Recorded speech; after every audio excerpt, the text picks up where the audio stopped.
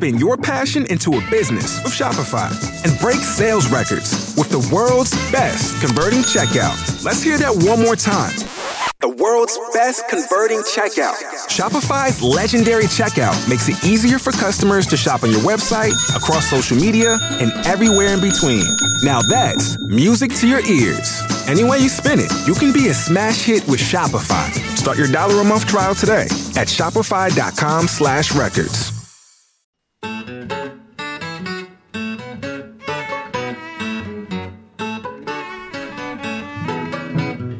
This is Pretty Much Pop, a culture podcast, episode 34, part 2. Talking with guest Adil Rifai, the improv performer, TriCaster, and escape room enthusiast. Before we start, I need to explain what this is. I know you've never before encountered a part 2 of anything on this podcast. However, every time we finish a discussion, we continue talking amongst ourselves for the benefit of our supporters. And in this case, Adil stuck around, and we talked with him for an additional half hour or so. First, more about escape rooms, then more generally about podcasting, about the strange relationship between a podcaster and his or her listeners. And I thought it was pretty good stuff. I wanted to throw it out for you all to enjoy and to encourage you that if you do like this, maybe you should support us through patreon.com/prettymuchpop, and you can get this insidery kind of fun along with your regular Pretty Much Pop dose on a consistent basis. Plus, I know that you Magic Tavern fans would be into this.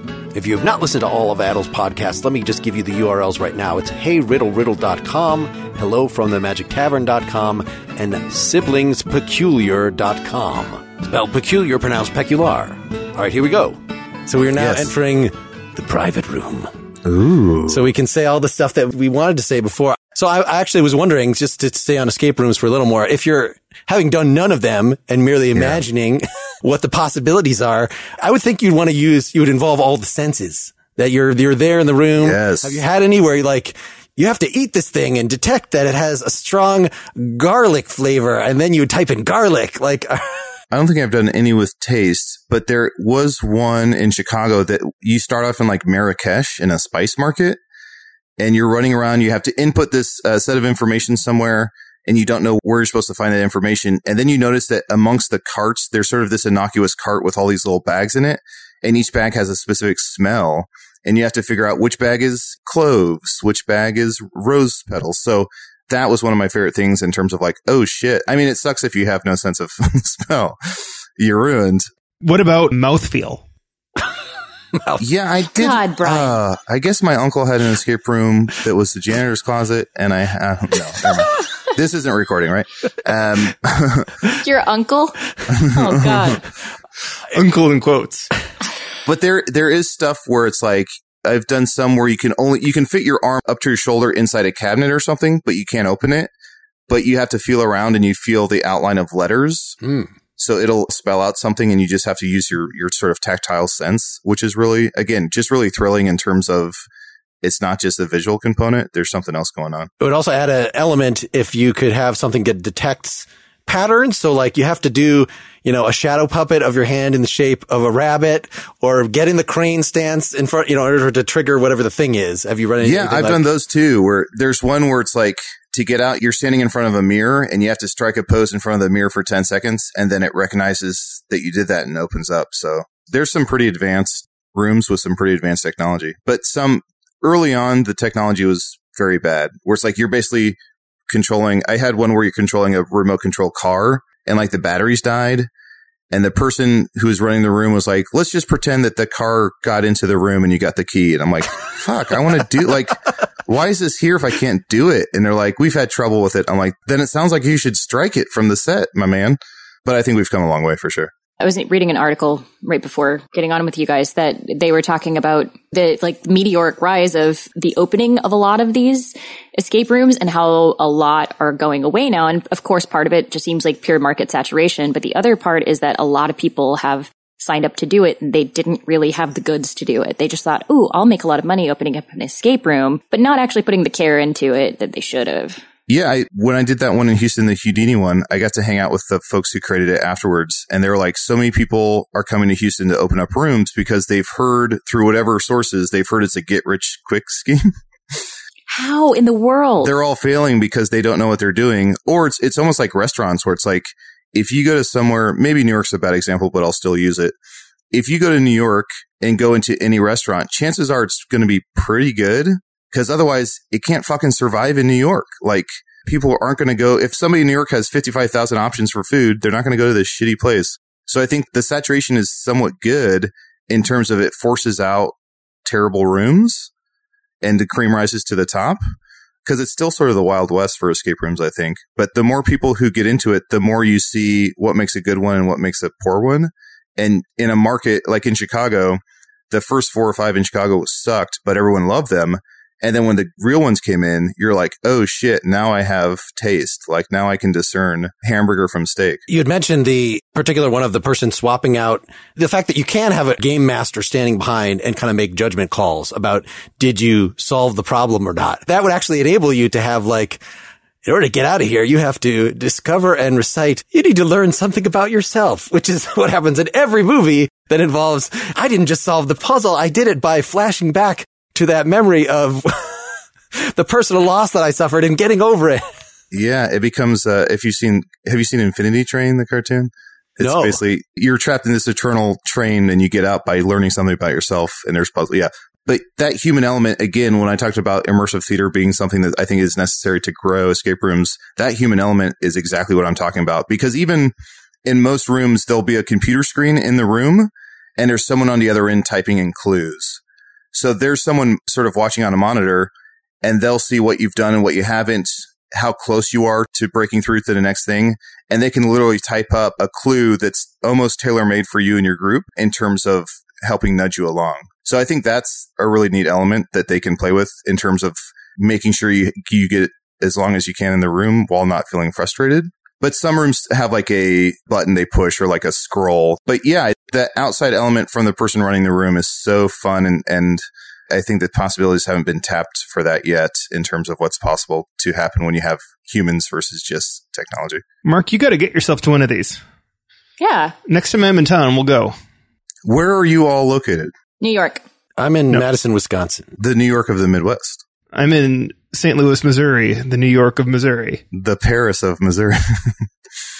I'm within driving distance of Chicago, so I certainly have been tempted to at least come out to an IO Theater production to Please. Please let me know and I'll grab you comps, and if there's time, we'll do a room. You've got 3 podcasts. Pick your shittiest one. I'll be the guest on it. Deal. Would you like to come on Magic Tavern?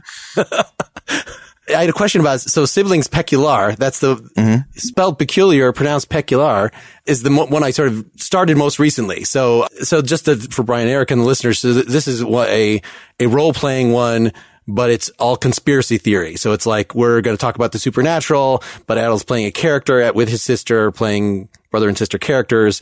And it's just these guests, which you advertise both by their real names and then in the show notes by their fake names, that are just, to improv conspiracies about anything. I guess first a little bit about, that seems like a pretty open-ended, fun formula for consider anything. Could I come up with the Muppets are actually monitoring our minds? Like, you think there are actual hands in there? They're lizard people in the fucking Muppets. Yeah. You come up with Their anything. Bodies have grown to look like hands and then humans attached. I used to know the name of the show. One time on a road trip I was driving back from New Orleans with some friends at 3 a.m. in the morning, and we put on Is it Art Bell? It's something Coast. It's not Coast to Coast, but it's something Coast. But it's this radio program we turned on. We were just turning the dial, and it was something Coast. Yeah, it's Art Bell's Coast to Coast. Oh, it is. We were both right. So there's somebody it was a host, obviously, and then somebody called in, and it was this woman being utterly sincere. And she's like, hey, my name's Danielle. I'm in Omaha. And twice a week, I have a demon presence hovering above my bed. And the host was like, yeah, okay, absolutely. Does it say its name? And she's like, no, but it's hinted that, its name is Marcus. Oh, yes.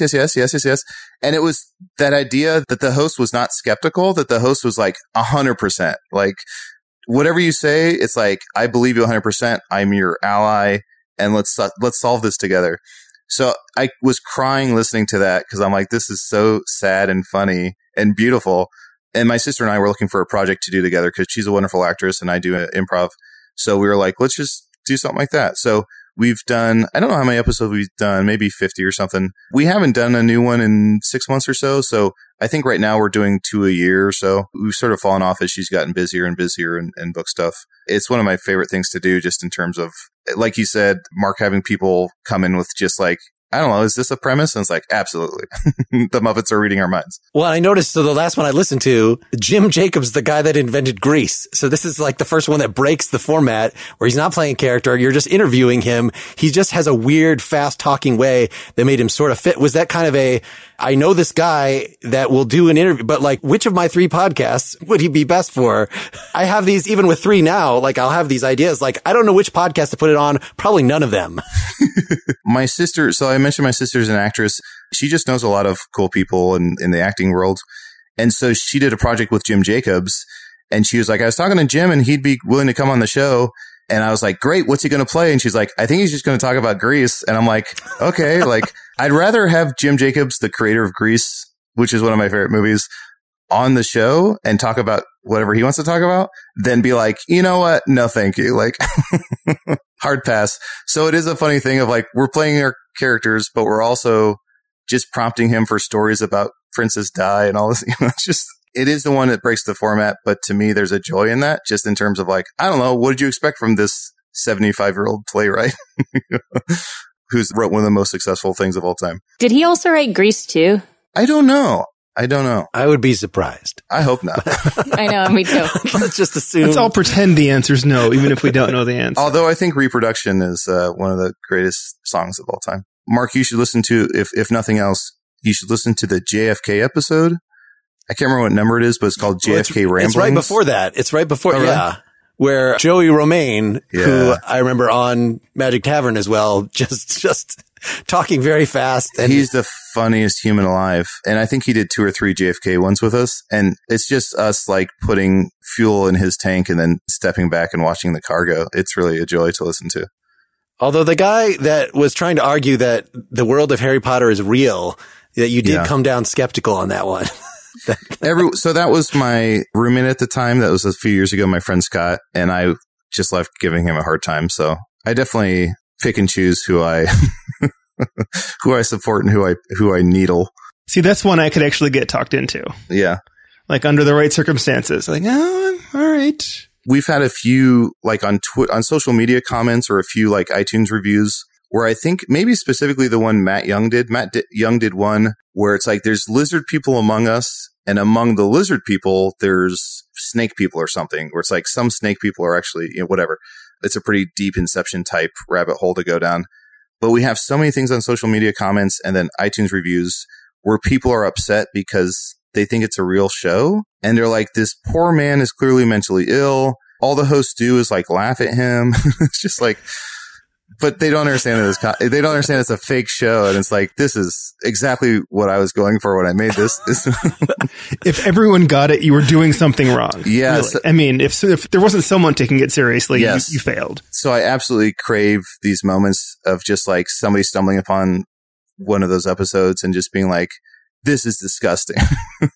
How dare they mock this man who has, and it's just like, you're an idiot. Well, with Magic Tavern, there's a comparable that obviously people know that it's fiction, but I recall one of you saying at some point that people would complain like, you don't have to tell us at the beginning of every episode that it's not real. We know that it's not real because they didn't understand the framing device also being part of the show and Tim's role in that. Yeah. People would get viscerally upset where they're like, I have X, Y, and Z going on in my life and it's so hard and this is my one escape. Why do you have to say that the show is fake at the book? And it's just like, what? Like, I don't know. It's a podcast. But people get pretty intense. Yeah. I mean, we appreciate it. We have a very fervent fan base, but it is interesting to just have people. And I think everyone's made the turn to where they're like, now we can't wait to hear the Space Bunker stuff. But there was a time where people were genuinely upset that they were reminded that they live in a terrible world and what they're listening to is fantasy. And I guess I can relate to that. So I was going to ask you about balancing 3 podcasts, but I guess your solution has been just to not do the third one very often. So that's not. Yeah. But I'm currently working on 2 other podcasts. So I definitely. What have I missed? I get itchy where I'm just like, I basically have a 12-page document of podcast ideas. And when I stumble upon the right time or I stumble upon a network who reaches out and says like, do you have anything, or the right people to work with, then I get to work on something. I've just found it very frustrating. So the philosophy one built up over 10 years, really strong listener base, but it's been very hard to then do anything else. Cause it's like, it's people are subscribed to that feed. Yeah. And even telling them, here's a new thing, go to that other feed. And so, like getting people to do anything. Yeah. Like it's so slow. So you feel like all your success, how to leverage it. But I do see that at least Riddle is getting some, 1,000 reviews or some decent numbers. Or are they still like just, I think it's somewhere around 1,727, but I don't know for certain. Okay. As compared to Magic Tavern, it's still even though it's the same kind of humor in some ways, it's probably a fraction of the Magic Tavern's been going 5 years and Hey Riddle's been going about a year. So, okay. But I think also Magic Tavern got in on the ground floor of, maybe not ground floor, but an early floor in improv and podcasting. And I feel like hundreds of people have thrown their hat in the ring for that, including celebrities. So it's hard to compete with some of that. It is funny, and not that I'm sort of accusing you of this now, but it is funny, like the more podcasts you do, even if they find success, it is funny that people, whether it's subconscious or pointed, people want to compare them. So there'll be people who, like, we just did a Magic Tavern tour, and while we're doing meet and greets, I'm in my Chunt costume. People would come up and be like, hey, great live show. I just want to say, hey, Riddle. I like Hey Riddle more than Magic Tavern. And like Arnie and Matt are standing right there. And I'm like, that's cool, but also like not a cool time to say that. And they're like, oh, whatever. And then they leave. Or people will be like, I just started listening to Hey Riddle. It's so fucking funny. It's not Magic Tavern, but it's so funny. And I'm like, cool. But it is interesting. And I guess that's across all medium, right? I mean, obviously he's dead now, but the first example I thought of is like, if Kurt Vonnegut wrote a new book, I'm sure people were like, really cool. It's no Breakfast of Champions, but Night Mother, fun stuff, right? Or any filmmaker or anything. People are just awkward. That's what they do. And I don't know why they do it. I finished a show years ago and I was standing next to my castmate and he's freaking funny. And there were definitely some people I'm sure who liked him better than me. But this particular woman looks at me and she goes, oh, you were wonderful. And then she looked over and saw him and she goes, you were great too. And then she looked back at me like she was doing it secretively, like with her eyes, and go, but you. And we had the best laugh about it. What do you do? That happens hourly to me. That's such a funny thing. And I don't know why it happens. And I think it is a matter of people being awkward or whatever, or they're like, this is my one chance. But so often there is this element of like, and personally, I don't need to be loved, but I also don't want to be hated. But like, I've done shows like my co-host Erin Keefe for Hey Riddle, her and I and Rob Corddry did a live show in San Francisco. And after the show, we're doing a meet and greet. And this guy walks up to Erin and he goes, oh my gosh, like, I love you so much. You're my favorite host on the show. I'm so excited to meet you. And I was like, that's cool. Like, she deserves that praise. And then he turns to me and he goes, you not so much. And I go, I don't know you. And he starts laughing and I'm like, okay, I'm glad you're having fun. And I'm a very sensitive person, but it is so funny to me of like, please celebrate people. You shouldn't have to put someone else down to lift someone else up. Yeah. You shouldn't have to stand on my shoulders to lift up someone, But don't you have an expectation? I mean, I do, that there are going to be people who really don't like me personally or this show. And like, that's fine. Someone who's liked by everyone is doing something wrong also. For sure. And that's the thing is like, I know a lot of people don't like me or outright hate me, but it's a thing of outright hate you. I assume. I don't know. I'm mostly going off of the look that Mark's giving me right now. The guy that slows the podcast down he keeps tapping to his watch and then his eyes. But I think there's something where Brian, I do expect that. And I have made peace with that. I do agree that like, if everyone likes me, then you're probably doing something wrong. But I do think there's something wild to me of people who have to outright express it to me or who search me out for that. So if you're in line, meeting Matt and Arnie and you want to tell those two how much you love them, please do. And if you don't say anything to me, I forget about it in 5 seconds and I move on with my life. But to like turn to me and pointedly say like, I don't care for Chunt or like, I don't think you're doing good work or whatever, that to me is just wild. And maybe it's like my upbringing or I don't know what it is. One thing to think about maybe is they listen to this program And they think they know you. And they do know you. They have a relationship established that, it's one directional, but it's a real thing for them. I mean, there are podcasts I listen to that they talk about it's a club that an exclusive club that everyone's invited to, right? I know their personalities and their quirks, but they're strangers to me. And maybe that's a little bit of that going on. Absolutely. So yeah, there is, I forget what they call that. There's some sort of term for that. Some sort of phenomenon, right? Podcasting. With podcasting specifically, because it's all false intimacy, something like that? Maybe. Yeah, there's some new term I think developed just for it. I'll have to look it up. With audio, because you can't see the person, because they're in your ears and throughout your whole day, there's that intimacy. So there are constantly, I'll be around Chicago or wherever I am. I'll be at a restaurant and somebody will come up and be like, "Bing bong, you little bitch." And I'm like, "What?" In my head, I'm not mentally prepared for like that.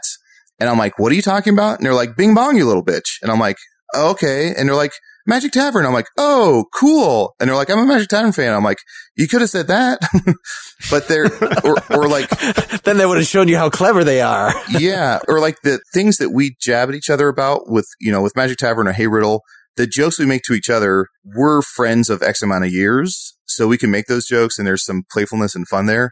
But there is that overfamiliarity that I despise where people will say to whomever about whatever that's just really abrasive in terms of like, you don't know us. Why are you addressing someone's looks or weight or whatever that is? It's really disturbing. It does like linger with you. And then you become overly protective of yourself and your castmates a little bit. But it's a wild fucking world.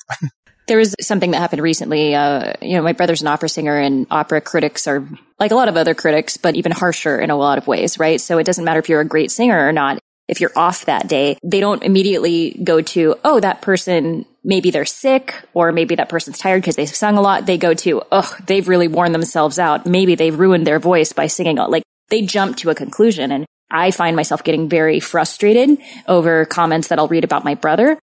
And he gets frustrated about them, I think, too. He's gotten better about just reading them and letting them slip off. But my husband was telling us about, are you familiar with Kind of Funny? And Greg Miller he's a podcaster and he has several TV shows that stream. And he has a huge internet fan base. And he said after a while it used to really, really bother him to get negative feedback. And then he started realizing the more he engages with the negative feedback, the less time he's actually giving to the many other fans that actually like what he does. So he started to just not even acknowledge them because he's like, my time is better spent with people who enjoy my company. I love that. Oh, that's fantastic. And I think on Hey Riddle, my other co-host JPC, who's fantastic, he said to me one time when I was feeling bummed out about somebody saying something I think about the show, Hey Riddle specifically, they're like, this show blank or whatever it was.